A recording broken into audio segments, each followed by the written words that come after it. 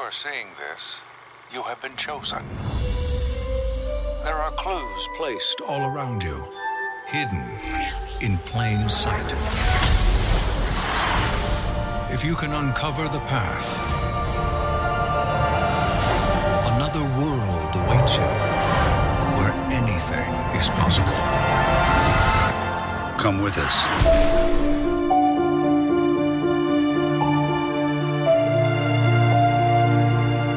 Did you just see Tomorrowland for the first time on Disney Plus?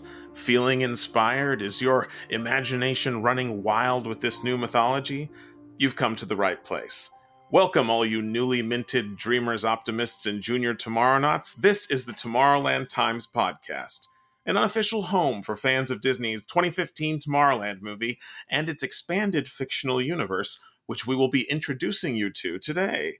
Join us as we offer this beginner's guide to Brad Bird, Damon Lindelof, and Jeff Jensen's sci-fi family adventure and budding cult classic. I'm Nick. And I'm Haston. And we want to start out this podcast today. First of all, welcome to the Tomorrowland / Plus Ultra Fold.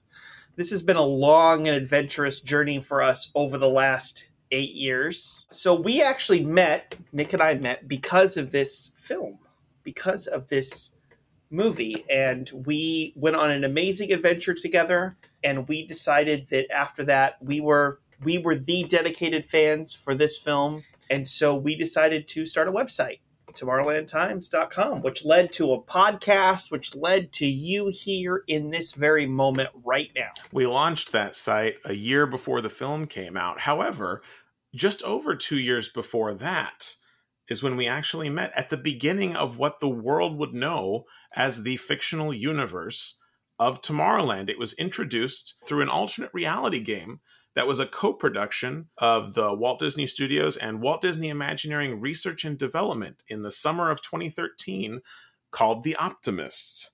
And that is where all of this begins. There's obviously no way to replay The Optimist now. You can go back and do some digital archaeology and try and uncover some of what that content was. There are certain recap videos and live streams provided by Haston, and that gave us that initial ground floor understanding that there was this secret society of geniuses throughout history: Tesla, Verne, Eiffel, the gentleman we see in the film, as well as some others that were introduced in The Optimist as being part of that lineage, which of course led through Walt Disney himself. And there were many creative ways that The Optimist spread that fiction, not only across Disneyland, but across all of the greater Los Angeles area and some of the historical corners of the town that Walt Disney frequented. It was a really innovative, immersive, interactive way to get your first glimpse of that fiction. And I think any fiction that spreads itself out among the world and shows you the evidence of a story rather than telling you a story, we were telling the story to each other as we were playing. And I think in my experience, there's a huge degree of ownership that comes with that, far more than just watching a movie or watching a TV show or reading a book. We were living the adventure of this film spread out through the real world. And there's just an intimacy and a personal touch that comes with that, particularly when there are live actors involved, which this experience had. And we were being allowed a little slice of the fiction to put ourselves into, just this little window that they left open enough that we could come in and be these recruits for what would turn out to be this rogue recruitment robot, not unlike Athena in the film, Wallace, who was trying to find those dreamers and giving out those pins. The very first glimpse of that iconic pin design was at the very finale of this game. That's right. And I think during that, now it was a fixed 8-week experience. And, you know, like one of my favorite things at the time is obviously I loved going to Disneyland. I loved everything. When I saw that initial blog post and I read some of those first posts by our aspiring photographer, Amelia Moreau, it was one of those things where the moment that park connection was really solidified, I was hooked. And my goal was to bring this to an audience online through Twitter, through live streaming. I mean, it's crazy to think that like live streaming basically wasn't a thing 8 years ago. Things have changed so much since then, but it was one of those things where I felt this passion to bring this story forward.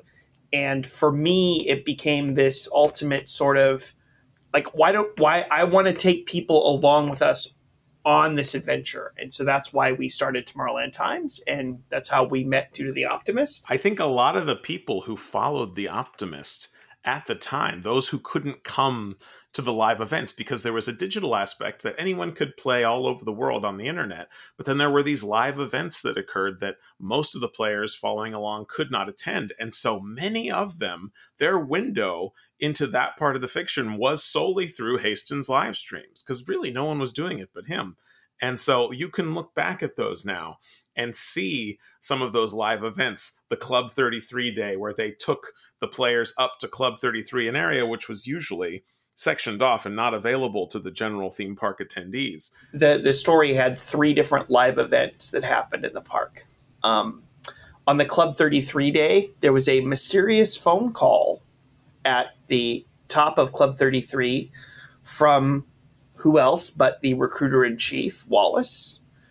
And he provided us information, details, stories about the foundings of Plus Ultra and who was involved. And what did we find inside of the china cabinet at Club 33? We found a plate featuring the crest of Plus Ultra and several wine glasses from the founding members. Those original founding member initials, they didn't even spell the names out. It was just the initials of the members, but that was enough on its own to fire up the imagination. And certainly they would expand on that fiction as we continued through. There was even an interactive Flash website for the Edison Square section of the park that was never built that had attractions dedicated to each of those founding members. But at the time, this was mythology we were experiencing as a totally original product. We didn't know at the time that this was connected to any upcoming film. There had been some rumors and whispers because a picture of the 1952 box was accidentally uploaded to one of the image folders that never actually surfaced on the website, but nothing public-facing about The Optimist openly said this is connected to the Tomorrowland film, because that movie at this time hadn't even started filming yet. So this was really on the ground floor. You can't argue that this is necessarily advertising. This was more of an experimental project. This was one of Disney's first experiments with alternate reality games, with immersive experiences, with long interactive campaigns that lasted a matter of weeks and spread themselves out, not just across the theme parks, but across the real world as well. I mean, talking about those real world experiences, Chili John's, a famous little diner. Like, you would go there and you would ask them for a side of pinto beans to go, and they gave you a physical can that you had to open that had a printed note inside. It was heavy. You thought it seemed like a real can, but once you opened it up, it had been weighted down at the bottom with plaster, and there was just this piece of paper with a message, a communication from one Plus Ultra member to another that had been left at one of Walt's haunts. That's what they called them. Hashtag Walt's haunts. And there were others, of course, at more famous locations, such as the Griffith Park merry-go-round, where there was this fantastic leather strap that had been added to one of the merry-go-round horses. And when you wrapped it in a particular direction around the pole and read it downwards, it spelled out a message that was needed to further the game online. So in a lot of ways, the players on the ground kind of became agents for the greater player base on the internet, the extended worldwide player base, because there were either pieces of information or puzzle pieces that were spread out that they needed to bring back so that the community could unlock the next digital step. And so it was this recurring cycle, this very satisfying core loop of things out in the real world that unlocked virtual things that then led back to the real world and continued, and so on and so forth. I believe that stretched all the way back to these wonderful table carvings you can still find to this day at Walt's Table 31 at the Tam restaurant in Los Feliz. So there are pieces of this game still lingering. Almost none of them are at Disney parks. The only one that I could think of maybe is the screen that was used in the Optimist finale is turned off, but behind a curtain in the Main Street Cinema. And even though we think of it as the Optimist screen, it was installed for a previous interactive experiment called Disney Kudos. So the Optimist used whatever canvas it could to get this story out there, and it was very memorable. And I encourage anyone listening who's curious about it, not only to dig around online, see what videos you can find. There's a wonderful wrap-up video that was officially produced by Imagineering, and certainly one of my proudest moments as a fan of Tomorrowland is the very end of the video features a screenshot of a tweet that I made right after the finale that I kind of summed up what I saw as the theme of the experience. And so I was very proud and honored to see my tweet featured in that video, of course. But in addition to all of that great stuff, all that digital archaeology you can dive into still, I encourage you to go back and listen to the very first episode 0 of this podcast, the Tomorrowland Times Remembering Futures Past, where Hasten and I looked back and kind of compared what we thought the movie would be based on this game versus what the movie actually ended up being. And obviously we love the film, but there were years of speculation between them, and we had some fantastic ideas about that. Some of them were right, some of them were very wrong. And so I do encourage all of our new fans to go back and listen to that very first 0th episode of this podcast. So we're at the Optimist Experience, and the Optimist Experience has this massive finale that involves literally you go from the Anaheim Convention Center over to Disneyland if you have admission tickets. You go through this amazing experience on the Lily Bell car, and you solve this puzzle, and you have this miraculous reveal of this secret society, of this hidden recruitment video. What also debuts at that D23 Expo, but the 1952 box. And how does it debut? It debuts up on stage during the Walt Disney Pictures keynote presentation. Brad Bird and Damon Lindelof got up on that stage and they brought out this dusty old box. There are some clips of this online that have been strategically edited to omit some of the more interesting bits, but I've yet to see any full footage surface from this presentation because they had asked folks to not film anything. And I don't remember, did they ask us to lock up our phones? They did for that experience. We did not have our phones, but what was interesting is that at the end of that panel presentation, they showed a not restored slight bit of an animated clip that would end up being the Origins of Plus Ultra animated short. That's right. They brought out of this box this Laserdisc looking holographic clear acrylic disc with some fantastical sci-fi technology powering it. And I just love the irony of this moment because undoubtedly what they had was an unfinished animated short that they wanted to feature in the film originally, but ended up tacking on to the beginning of the film in some theaters.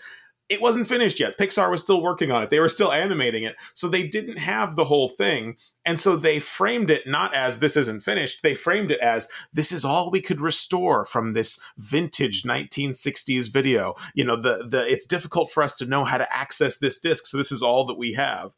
And I would love to look back at that unrestored quote unquote version because they had strategically either bleeped out or dropped out the sound or censored, redacted the name Plus Ultra. So anytime the name Plus Ultra would have been mentioned, we couldn't hear that in that audience, even though at the time we were familiar from The Optimists with a concept of a secret society of geniuses that had a logo that was a plus U, even though we at the time thought it could be a TU. We didn't know because in The Optimist, even though we were introduced to all those historical characters and their fictional context, the name Plus Ultra was never used once in The Optimist. And so they were trying to preserve that, I think, in some way, even though when you look back at the 1952 box on that disc, there's a 60s WED style logo that says Plus Ultra on it. So really, that booth at which they showed off the contents of the box after that presentation on stage, the show floor had this tremendous Tomorrowland booth where they had framed all of these different artifacts that they had curated as the inspirations of the film. And there was this disc and it said Plus Ultra. And we couldn't have known at the time how important that would have been and what sort of place this would hold in the fiction. There's a stunning behind the scenes drama when it comes to the creation and conception of the 1952 box. And that's something that will deserve its own episode when some of the parties involved are more willing to share their stories. But yes, this was an amazing confluence of events, having the Optimist end, this presentation at the same convention, and then this exhibit that you could walk through with an iPad. And for a long time, that app lingered in the App Store. You know, the Tomorrowland app, they kind of updated it a little bit, gave it a facelift for when the movie was coming out as a promotional thing, but it was created as an audio tour through this exhibit showcasing the 1952 box. So we come to the end of D23 Expo in 2013. our fever pitch for this movie is insanely high because suddenly our minds are blown because it's all connected. And we're waiting for the next thing. And the next thing would come. So what did we do? We do what any normal person does. We get on a plane, we fly to New York, and we go to New York Comic Con 2014. That's right. That was a linchpin moment for us. We had to make a decision. And the decision we made was we're going to become groupies for this film. We are the Tomorrowland groupies. That was the decision we made in 2014 when we hopped on that plane and headed out to New York Comic Con 2014 for no reason other than to attend what would be the first and only Tomorrowland panel at a convention. Obviously, we saw a clip of the film before it was ready to go. It was that great clip with George Clooney at his front door of his house yelling at poor Casey, saying, "You think this was all designed for you, but it wasn't. You've seen this grand miraculous thing, and it's not." And at that time, we were also facing this dilemma of there was no more game. We had played the game, and now we were in the traditional marketing sector of this movie. I mean, here we are in New York. We're literally 150 steps away from the hotel where Tesla lived out the end of his life. And what was in that goodie bag? They gave us an excerpt from what would become the prequel novel released before the film, Before Tomorrowland, written by Jeff Jensen and Jonathan Case. And in that little excerpt that we read, not only do we have little sketches from what would become the comic piece that was attached to the end of it, the passage they chose included written out the address of Tesla's hotel in New York, just blocks from where we were. We looked at each other and said, this is it. This is a sign. The game is starting. Version 2. We talked a little bit about this in the Optimist recap, but this was the moment. We were rushing out in the streets of New York. And when we got to that hotel and realized there was nothing there, I think some reality sunk in for the fact that The Optimist was this segmented experience off to itself, the first piece of fiction in this, and then we got Before Tomorrowland. It was its own separate thing. These were not going to be this massive alternate reality game that spread across many years, a la the Why So Serious campaign for Dark Knight. And that book wouldn't actually be released until the April before the film came out. So not more than a month before the film was released would we get this next central piece of fiction. This book is fantastic. It is chock full of lore from this universe, and I think it's essential reading for anyone who is a new fan of Tomorrowland. If you're curious about the origins of this secret society, you can't go back in time and play The Optimist, but what you can do is buy yourself a copy of Before Tomorrowland and read this book and learn about the growing pains of a secret society of geniuses that includes a lot of conflicting personality types.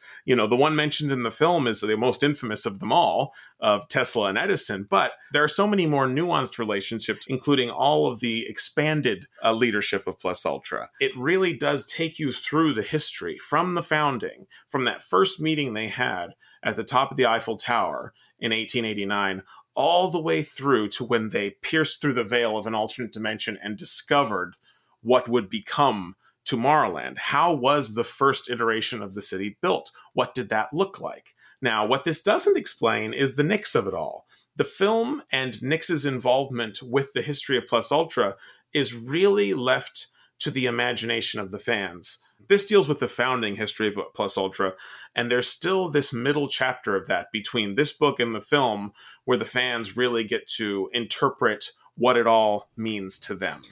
And one thing I love about the book is exactly like the film, exactly like what we experienced with The Optimist. You have these great main characters that go through this revealing story to discover Plus Ultra. And at the 1939 World's Fair, it's absolutely fantastic. And we have slated coming up here a book club in which we will discuss on the podcast in groups of chapters this book in great detail. And in terms of textual fiction, we would be remiss not to mention that this isn't the only Tomorrowland book that was released.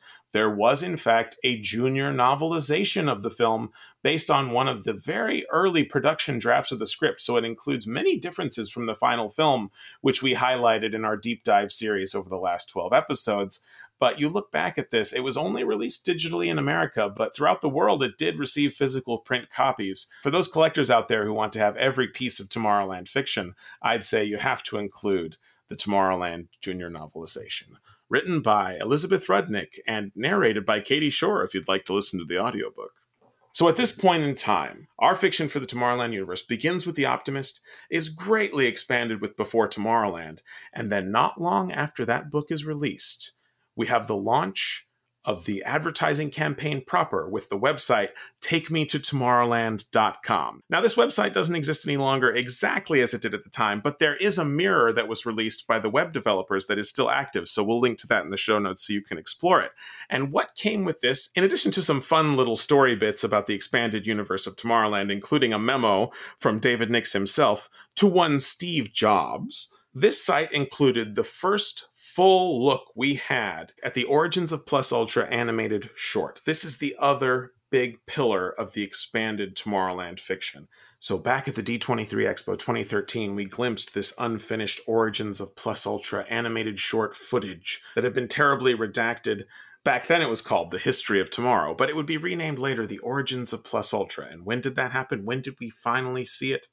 We'd been waiting for so long to get another glimpse of this animation. And we got that when there was a special preview exhibit at Disneyland. The formerly Magic Eye Theater, now Tomorrowland Theater in Disneyland, showed a preview that included the opening World's Fair sequence with 4D effects lighting up and shaking the theater.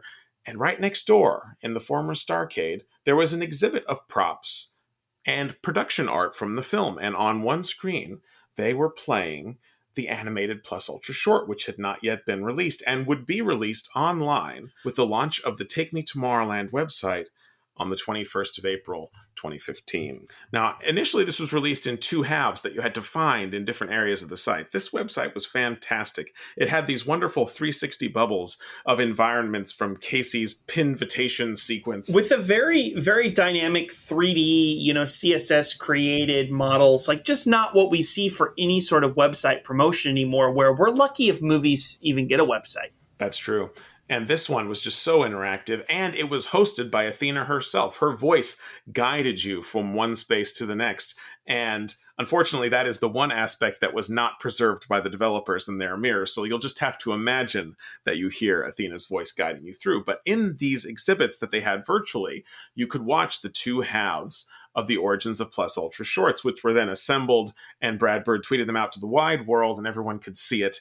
And this was, of course, the history in a nutshell of what Plus Ultra was. Getting that idea associated with the film, originally supposed to be in the film. We've talked a little bit about the deleted scene that was going to have Frank going underneath It's a Small World and having this quasi dark ride experience. And we're going to be having more interesting details about that deleted sequence in a future interview that we'll be having on our show. And I'm very excited to tell the world about that.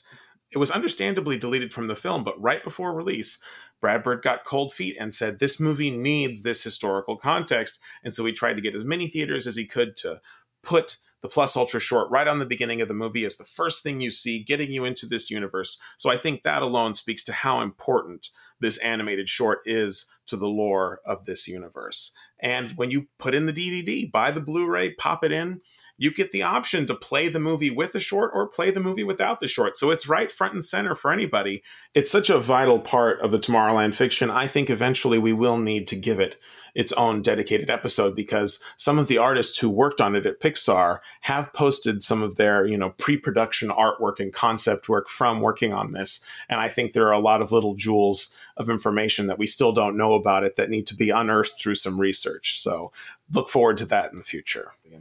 So Hasten, any good multimedia, transmedia franchise, whatever you'd like to call it, they include all different mediums: film, television, radio, books. What else? What other mediums do they have? One of my favorites, of course, video games. Now, you might be asking yourself, Nick, what are you talking about? Video games? There's no Tomorrowland video games. And Hasten, there are, in fact, technically 2 video game extensions of Tomorrowland. Small and subtle as they may be, they exist and they warrant mention here. The first one was a series of power discs for Disney Infinity. So when Disney Infinity launched, which was this sandbox, toy box, toys to life game that Disney came out with, part of this strategy was everything involved with this would be intellectual property. And so one of the power discs packs that you could buy was the Tomorrowland landscape, the wheat field landscape, the time bomb from the film was one of the upgrades you could use for one of your characters. And the last thing was, I think, the ray gun. Ursula's ray gun. Of course, everyone's favorite Ursula, now that Catherine Hahn has burst herself into the public consciousness with WandaVision. She was originally Ursula Gernsbach, among many other great roles, of course. That was like the first touch of Tomorrowland that we got in the digital space. But there was another game as well that got released. That's right. And this is a mobile browser game that was released to advertise the film. And it is still live to this day. If you would like to play an infinite runner, if you enjoy this genre, taking place in the Tomorrowland universe, we have Race Through Tomorrowland, where you can play as Casey Newton, jumping back and forth from the wheat field to Tomorrowland, getting power-ups, and the goal is to stay in Tomorrowland as long as possible, a pursuit which we can all relate to, I'm sure. And for a web browser-based game made in 2015, I think this thing is pretty darn fun, especially because the end of each stage, which are considered levels of Tomorrowland, you're going deeper and higher through the stratosphere of Tomorrowland, involves you boarding a monorail that flies just like in the film. I enjoy this game. It's simple, it's cute, and it's fun. I enjoy playing it every once in a while, firing it up and remembering. Compared to how movies are released today, it feels ambitious. There was a time when Disney was all aflutter with Infinite Runner skins. I vividly remember the fun of Temple Run Oz. Do you remember Temple Run Oz? I remember Temple Run itself was an extremely popular game. Absolutely. And I think the Oz skin for Oz the Great and Powerful was maybe the greatest version of Temple Run they ever had. So, this was a thing that happened at the time. This little historical artifact, and one of those few websites from them that still is live now, and you can go play it at your leisure. Disney Infinity's Tomorrowland Power Discs were one of the few items here that actually was released after the film came out. So this was something that I'm sure was too far along in production for them to have canceled by the time the film was deemed a financial failure. But yeah, this was something that came out afterwards. And most of the merchandise, most of the collectibles that you can get all came out before the movie was released in hopes of building up that hype and anticipation. But yep, Disney Infinity was one of those things that came out later. One of the other things that I would say signifies to a certain degree the final piece of Tomorrowland lore was a merchandise product that came out the Christmas after the film was released at the insistence of Brad Bird. He said to Disney, you have to have an Athena doll released for Christmas. And Disney Store made it happen, and it is a wonderful product. And on the back of that doll, on the packaging, is the final piece of writing that Jeff Jensen did for the Tomorrowland project. So as usual with a film, we had a myriad of other merchandise release as well. There was a soundtrack release on CD, which to this day is fairly rare.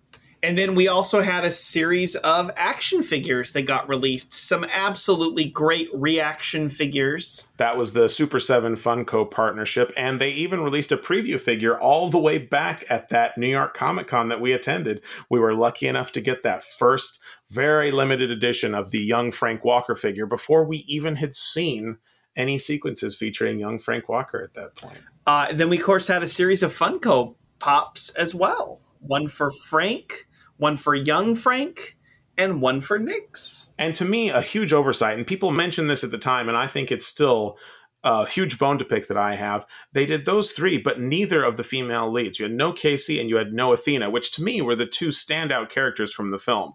So I'd say if Funko wanted to do right, for the 10th anniversary in a couple of years, they can release an Athena and a Casey Funko Pop. Then we had some Disney Store exclusive merchandise. We had some really neat pin sets, including a 3-pin set that included the 64 pin, the 84 pin, and a previously unseen, not in the movie, Nix pin. That's right. That was a beautiful set. There was also the black and white rocket ship pin that harkened back to the 1952 release, and the crew pin that they had a t-shirt of at that wonderful D23 Expo 2013.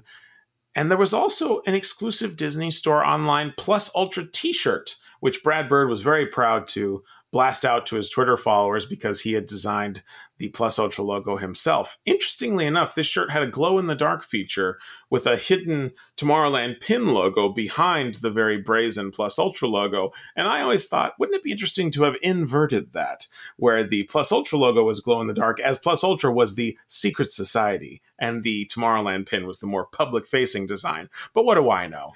So in summary and in conclusion, for those just coming into Tomorrowland fandom, the three big tentpole pieces of expanded fiction are the Optimist alternate reality game from 2013, the Origins of Plus Ultra animated short, and the wonderful Before Tomorrowland prequel novel by Jeff Jensen and Jonathan Case. There is so much wonderful storytelling for you to explore now that you're here. We're so glad to have you. And go back if you're curious about the film. If you have questions, I think a lot of them might be answered by the previous 12-episode deep dive that Haston and I did here. Those aren't going anywhere. You have plenty of time. There's no rush. Take them one at a time. Really let this movie roll over in your mind and think about it from all those different angles. As many characters and situations as there are, those are different perspectives you can look at this movie from, reinterpret it. It will grow with you. That has proven true for us through time. The way we feel about it now has evolved since it came out. And certainly this is an enduring relationship that stretches far back before the film was released,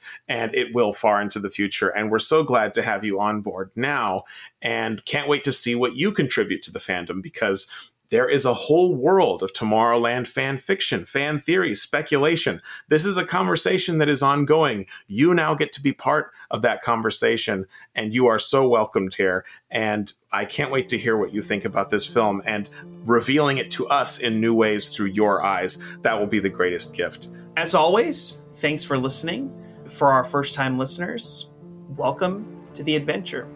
And we're still taking it. Just because this film came out, just because it was released on Disney Plus, doesn't mean this is over. We want you to be a part of this.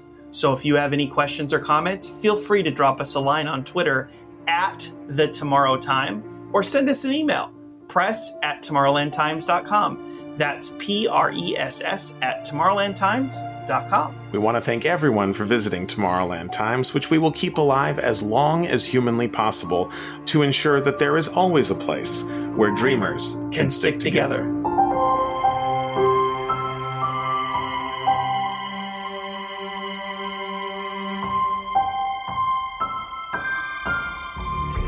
Have you ever wondered what would happen if all the great thinkers decided to get together